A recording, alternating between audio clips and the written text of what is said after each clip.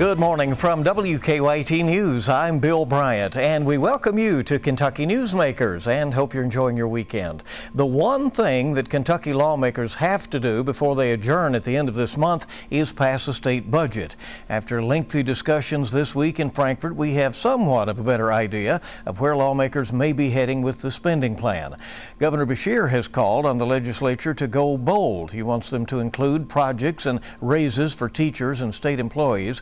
Republicans have been talking about being more cautious, some wanting to hold back some of the expected $12 billion in revenue from taxpayers. And this week we got a better idea of the money that Kentucky will get from the nearly $2 trillion COVID relief bill being passed by Democrats alone in Washington with no Republican support. Later, the Senate Minority Leader Morgan McGarvey will join us, but first, Senate Budget Chairman Republican Chris McDaniel from Northern Kentucky. He is here on Kentucky Newsmakers. Mr. Chairman, welcome. We appreciate you being with us. Thanks for having me, Bill. I appreciate it. You held meetings this week. You got a better sense of the revenue picture from the state budget director in what may come in, what options you may have. Does the fact that Kentucky will get some of that $2 billion from the COVID relief bill change the calculus with the budget planning going forward? You know, I think that the federal dollars that we will see come in, absolutely, they change the state's financial picture. But what they don't do is change it in a time frame that allows us to reasonably get out the Commonwealth's budget and still preserve the ability of the General Assembly to override vetoes as we see necessary. So we look forward to seeing the details as they're emerging here. But I still think that the state's original spending plan that you'll see us pass will be a very conservative budget focused on the ideas that we still need to get ourselves back to a regular employment schedule, and we also need to make sure that the economic recovery is on solid footing. These additional federal dollars will be nice, but they won't necessarily make it mandatory that we spend those dollars. Does the one-time federal money provide an opportunity to do some projects, like maybe finishing out the system to deliver broadband to the state, or will those funds be tightly restricted, or do you have an idea about that yet? Well, you know, a lot of the things that are coming through the federal government, we don't know what all the restrictions will be necessarily at this point. I will say that my base understanding on the broadband is it won't be something that will be able to be used for the Kentucky Wired project. It seems to be more for delivery of that last mile of service, which Kentucky Wired's not supposed to be able to deliver. So we are going to have to understand some of these federal restrictions that come with the dollars on a variety of programs before we know exactly how to let the governor spend those. Mr. Chairman, you've referred to a more conservative budget approach than what the governor proposes, raises for teachers and state employees in his plan. Will the legislature provide that, or can you give us some hints on what this spending plan may look like? I would say that the majority of this spending plan will reflect the fact that the Commonwealth normally writes a 2-year budget. And so if we're going to write a 2-year budget, those raises that weren't otherwise incorporated last time won't necessarily find their way into this. First of all, as a matter of course, because the Commonwealth does normally have a biennial spending plan. And then secondarily, it's just a bad time to be attempting to give raises to inside of the public sector when the private sector has seen massive unemployment throughout the last year, and there's a fundamental fairness that has to be struck there. Some Republicans have called for more money to go into reserves for the state, but there are several economic forecasts projecting strong growth going forward on the national level. Do you expect Kentucky to benefit from that trend, or do you feel that it is best right now to save for what could be another rainy day?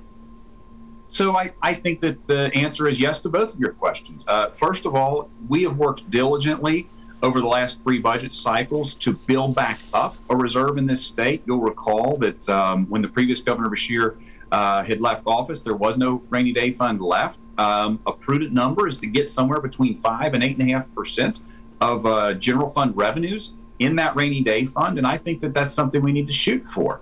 But I do think, and it does appear, that the nation is poised for pretty solid economy moving forward. And the good thing is, when the General Assembly adjourns, we will be back here in 9 short months. And assuming that happens, we have a lot more opportunity in next session to really begin to make some solid investments. And we will have a solid reserve for the next time that a downturn in the economy comes. Because it's not a question of if it comes, because it will come. It's just a question of when, and we need to have the Commonwealth on solid footing for when that happens. If the revenue does start coming in better than projected in this year ahead, how does that work if you have a spending plan in place? Does the governor then have some authority about how to spend what comes in over and above that?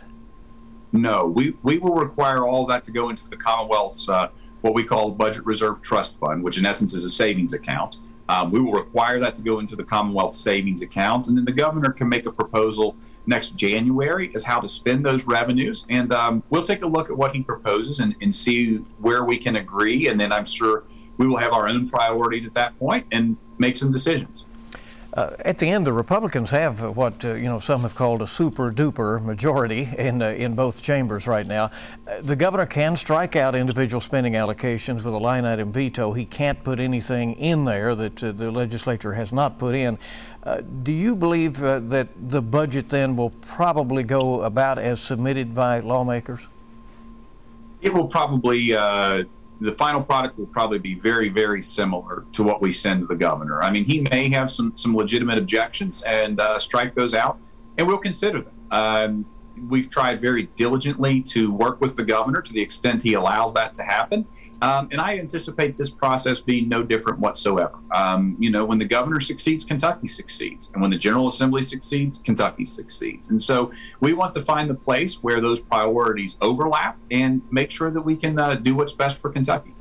The legislature stripped the governor of emergency power early in the session with 3 bills that he then vetoed, and then the legislature overrode those vetoes easily. He has sued. A judge has those laws on hold for now.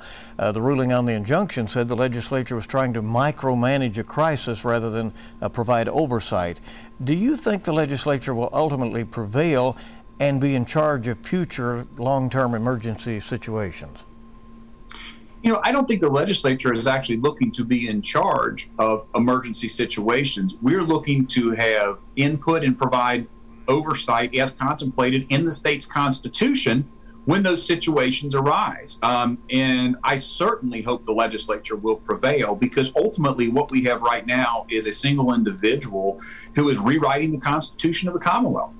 And if the legislature is not going to provide oversight to the executive branch, that changes the entire nature of our government. And it's certainly something that I hope to see us prevail in, because I believe constitutionally we're mandated. This is a part-time General Assembly. And so the governor has to have pretty broad authority to act. But when these emergencies extend like this, the people who are closest to the electorate need to be involved, at least in providing some degree of oversight to what's happening. Senator, for our viewers out there, what would that have looked like ideally? I mean, the governor says members of his administration have testified numerous times before interim committees and before the legislature, and that there have been some discussions. But what would have been a better scenario from the standpoint of the Republican legislature? I think that ideally, the governor would have involved, at a minimum, the members of leadership of both chambers. And frankly, I've heard the complaints from the Democrats as well that they haven't been involved in this process, that he would have brought them in and said, here's the data we're seeing, here's the actions we're taking to combat that data, or to combat the problems that data identifies.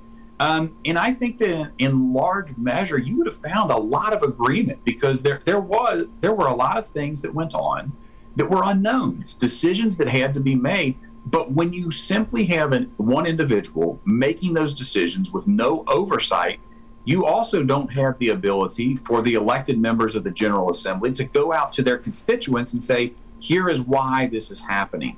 And so I think that collaborative process, in large measure, is what the framers, not just of the Commonwealth, but of the nation, envisioned. And so that type of a process would have been more prudent.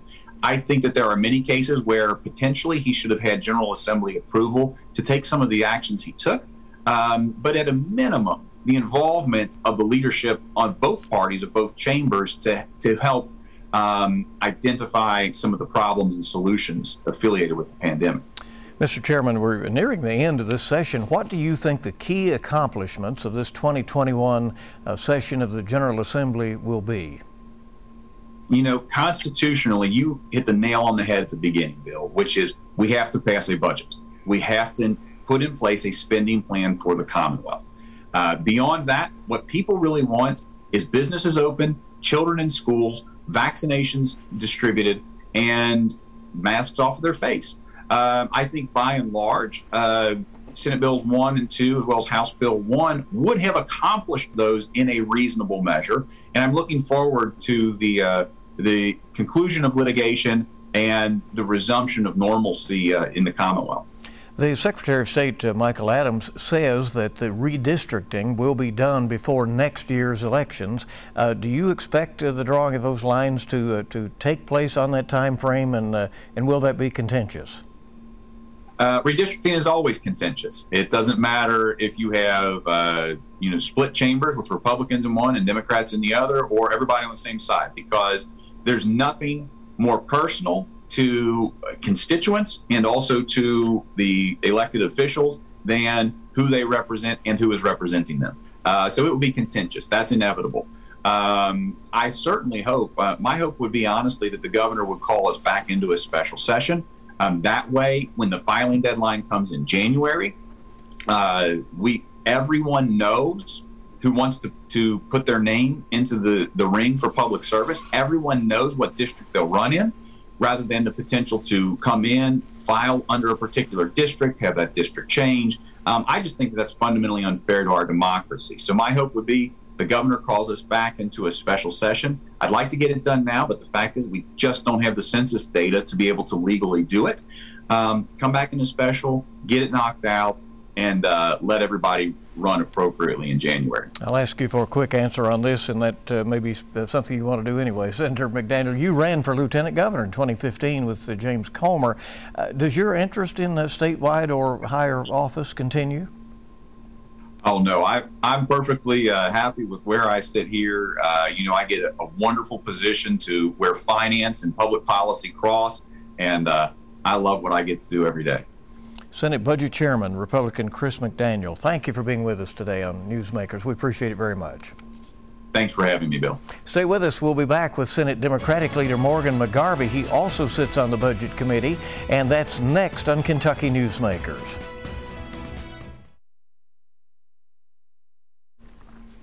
Welcome back to Kentucky Newsmakers. Great to have you with us. It can't be an easy position. Senate Democratic Leader Morgan McGarvey leads a caucus of just 8 Democrats compared to 30 Republicans. It's nearly impossible for Democrats to pass legislation. It isn't easy for them to change the final form of bills. But McGarvey is still a force in Frankfort. He shows up, he brings his progressive passion to the Senate floor and to some of the most powerful committees in the legislature's upper chamber. That includes the Budget Committee, which is right now crafting a spending plan for Kentucky, the most important business for the General Assembly right now. Senate Minority Leader Morgan McGarvey joining us. Senator, thank you. We appreciate it very much. Oh, thanks, Bill. It's great to be here. So the budget's a work in progress. The governor's proposal includes money for raises for teachers and state employees. The Republicans are indicating they want to be more conservative. What plan do you think eventually will get to the governor's desk? I mean, what will be in that? Well, it's going to be an interesting couple of days here in Frankfort because we just had what happened in Washington. With the huge federal relief bill for COVID-19, the American Recovery Act, that puts $1.9 trillion into the economy, and it's going to bring $2.5 billion just to Kentucky state government that we can use for really important initiatives, making sure every Kentuckian has access to broadband internet, making sure every Kentuckian has safe and clean drinking water, paying off the unemployment insurance loan. There's some big things we can do, but now the budget we've been working on for the last couple of months has to factor that in. I think what we need to do is we need to have a rainy day fund. I agree with that. But we need to recognize the fact it's still raining. and use this one-year budget as an opportunity to pair it with the money we're getting in from the federal government to help the people of Kentucky and the small businesses of Kentucky recover from what's been a really hard year. Senator, the Republicans who control both chambers are pointing out it is a one-year budget, and this is one-time money, and it may be restricted. What can and should Kentucky do with those dollars? Well, one-time money can't be used to fund recurring programs. I completely agree with that, but getting broadband set up isn't a recurring program. It's something we need now. Making sure Kentuckians have clean drinking water is something we need now. These are one-time expenditures. So what I hope is that politics doesn't get in the way. I hope that the Senate Republicans, the House Republicans get together with the Democrats in the legislature and the governor and say, how can we provide a win for Kentucky with what could be a once-in-a-lifetime opportunity for all of us? I'm sure it's an interesting discussion for you in that the Republicans opposed the bill in Washington. It passed with all Democratic votes, and yet it is the Republicans who are largely in charge now of how to spend the money that will be coming to Kentucky. That's right. But, you know, the legislative branch here, and being a state legislator, we're the closest to the people. We understand the people in our districts are hurting. We've heard the stories of heartbreak. We've gotten the unemployment phone calls. We've seen people, you know, have their entire life savings up in their business and really worry about what their future is going to look like. Now we have the resources to help. And that's what we need to focus on in the waning days of the legislative session. Since we have the tools, let's provide the help. Senator, you've championed a higher minimum wage over the years. You have a bill now that you have filed that requires equal pay for equal work between men and women. Do bills like that have a chance in the GOP-controlled legislature? I sure hope so, because the ideas have a chance. These are basic human decency principles. There's no reason that a woman is making less in Kentucky than a man doing the same work. There's no reason why a family can't provide for themselves on one job. I mean, look, the minimum wage right now in Kentucky, if you work 40 hours a week, never take a single week off, including holidays, 52 weeks a year, you make $15,000 a year. That is not enough to sustain yourself. We need to have a living wage in Kentucky. And so we need to have these conversations. And I think the Republicans are seeing the same thing in their districts that we're seeing in ours. People are struggling. People are struggling to make ends meet. And we can help them in that regard. This is, by raising the minimum wage, I mean, that's truly a hand up. With a caucus of only 8 members out of the 38, how do you describe your role in trying to at least influence legislation and the flow of things in Frankfort? You know, I go back to when it was the other way. Democrats had total control, and there were very few Republicans in the Senate. So, what do you see the role of a minority leader in that very restricted space that you're in right now? Well, first of all, we have to be a voice for the people and principles we represent. I represent just as many people as anybody else in the state Senate, and those people deserve to have their voices heard in Frankfort. And that's something I'm very passionate about and think about every single day. The other side, though, is, you know, we're focused on the numbers of members in the Senate, as we should be. That makes a big difference in how legislation flows. But how did we get those numbers? Much like 30, 40 years ago when it was reversed, a lot of that was done through partisan redistricting. And so the number of Senate Democrats we have right now doesn't reflect the number of Democrats who are in the state of Kentucky. And a lot of those people feel the same way about these issues that we do. And so we're a voice for them. But then also, we're the state legislature. We don't get into a lot of the things that happen in Washington. You can say what you want to about us. We are not a do-nothing legislature. We do things every session to help Kentuckians. And so we also try to work with the other side where we can to find common ground and improve things for people across Kentucky. You know, the legislature, though, stripped the governor of emergency power early in this session. He vetoed. They overrode his vetoes. He sued. A judge has those laws on hold for right now. Who do you think ultimately prevails in that battle as to who controls a long-term emergency situation like the pandemic? Well, you know, the court is ultimately going to decide, and the court is going to have to look at a very real and important issue of the separation of powers. The legislature, we're the policymakers. We appropriate money, we set policy, but we're a part-time legislature. Like this year, on March 30th, no matter what happens, the Constitution says we leave Frankfort and we can't cast another vote until January of next year. We are not the type of body you want responding to an emergency, whether you're a Democrat or a Republican. That's not what 138 people who are here only part of the year are equipped to do. That's a function of the executive branch, not of Governor Beshear, not of Governor Bevin, not of a Democrat, not of a Republican, but of the office of the governor. And so I think that's something the Supreme Court is going to have to look at and weigh very carefully. Take COVID out of it. We just saw Kentucky ravaged by ice storms, particularly in eastern and southeastern Kentucky. It's the executive branch that can mobilize all those resources and marshal the different cabinets and the National Guard to go and respond very quickly and swiftly. And that's what the executive branch does. Senator McGarvey, what do you hope is accomplished by this legislature before adjournment later this month? The focus has to be the pandemic, and we have to remember that the pain from the pandemic is real. It is not partisan. All of us, no matter if you're in Louisville, Lexington, or from the far reaches of Kentucky, you have people in your district struggling. We can provide that help, particularly with the money that's being provided by the federal government. We cannot get out of here without helping ease people's pain as we try to get out of this and get to the other side. You won your Senate seat in 2012 there from the Louisville area when you were barely in your 30s. Many said, here's a young man on the go. And many have said that you're likely to seek higher office at some point. Do you have your eye on something right now? No, not right now. And look, I really enjoy what I'm doing. And if an opportunity presents itself, I will certainly look at it. I'll also remind, and anybody out there who's in my situation understands this, we have 3 children, 9 and younger, the youngest of whom is 2.5. And I was up to for about an hour from 2:30 to 3:30 this morning, and she's getting her 2-year molars. And so this is not a time where I'm looking to make the schedule busier at this moment. When you look at where Kentucky is right now in our story, and moving forward, what would you like to see the next few years in terms of where we go from here?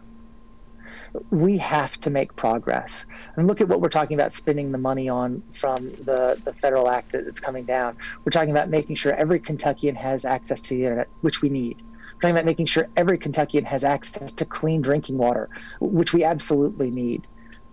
But those initiatives really only take us to about the end of the 20th century. We need to be focused on who and what Kentucky is going to be in the 22nd century.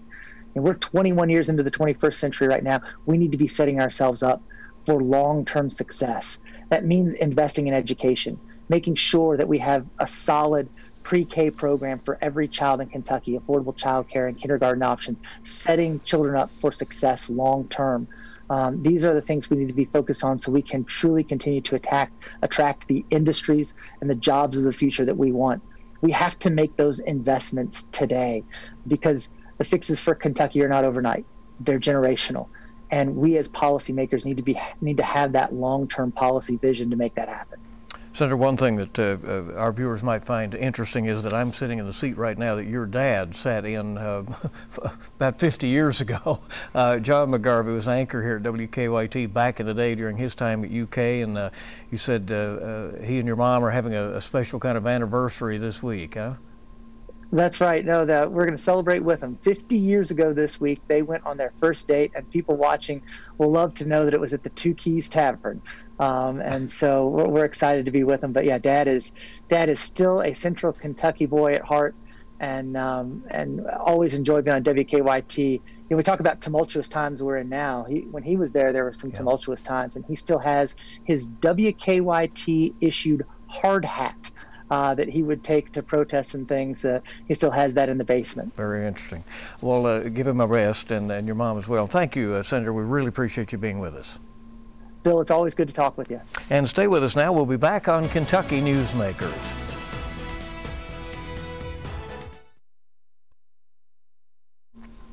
Before we go today on Kentucky Newsmakers, here at WKYT, we want to thank you for your help as people are continuing to recover from the flooding in eastern Kentucky.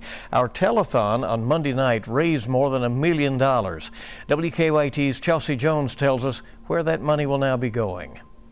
Well, certainly we know many people are still trying to recover from the extensive amount of flood damage, and after last night's successful fundraising efforts, it's now time for people to apply for that assistance.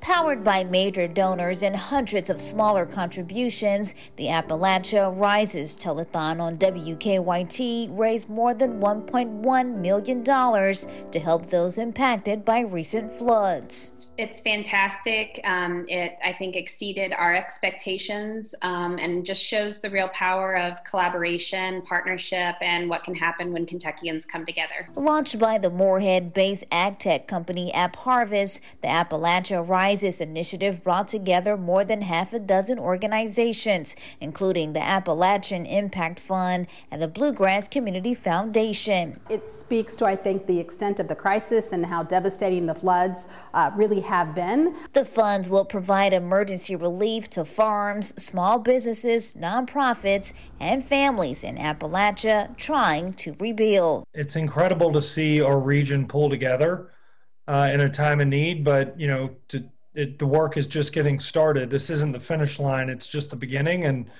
there's going to be a lot of hard work that needs to happen in the months to come. And people have until March 14 to apply for funds from the Appalachia Rises initiative. In Lexington, Chelsea Jones, WKYT. And if you need assistance, you can find the application for that with the AppalachianRises.org website. And starting March 15th, farms and small businesses can apply for assistance as well. Thank you so much for joining us for WKYT's Kentucky Newsmakers. We'll see you early this week on the morning news. Make it a good week ahead.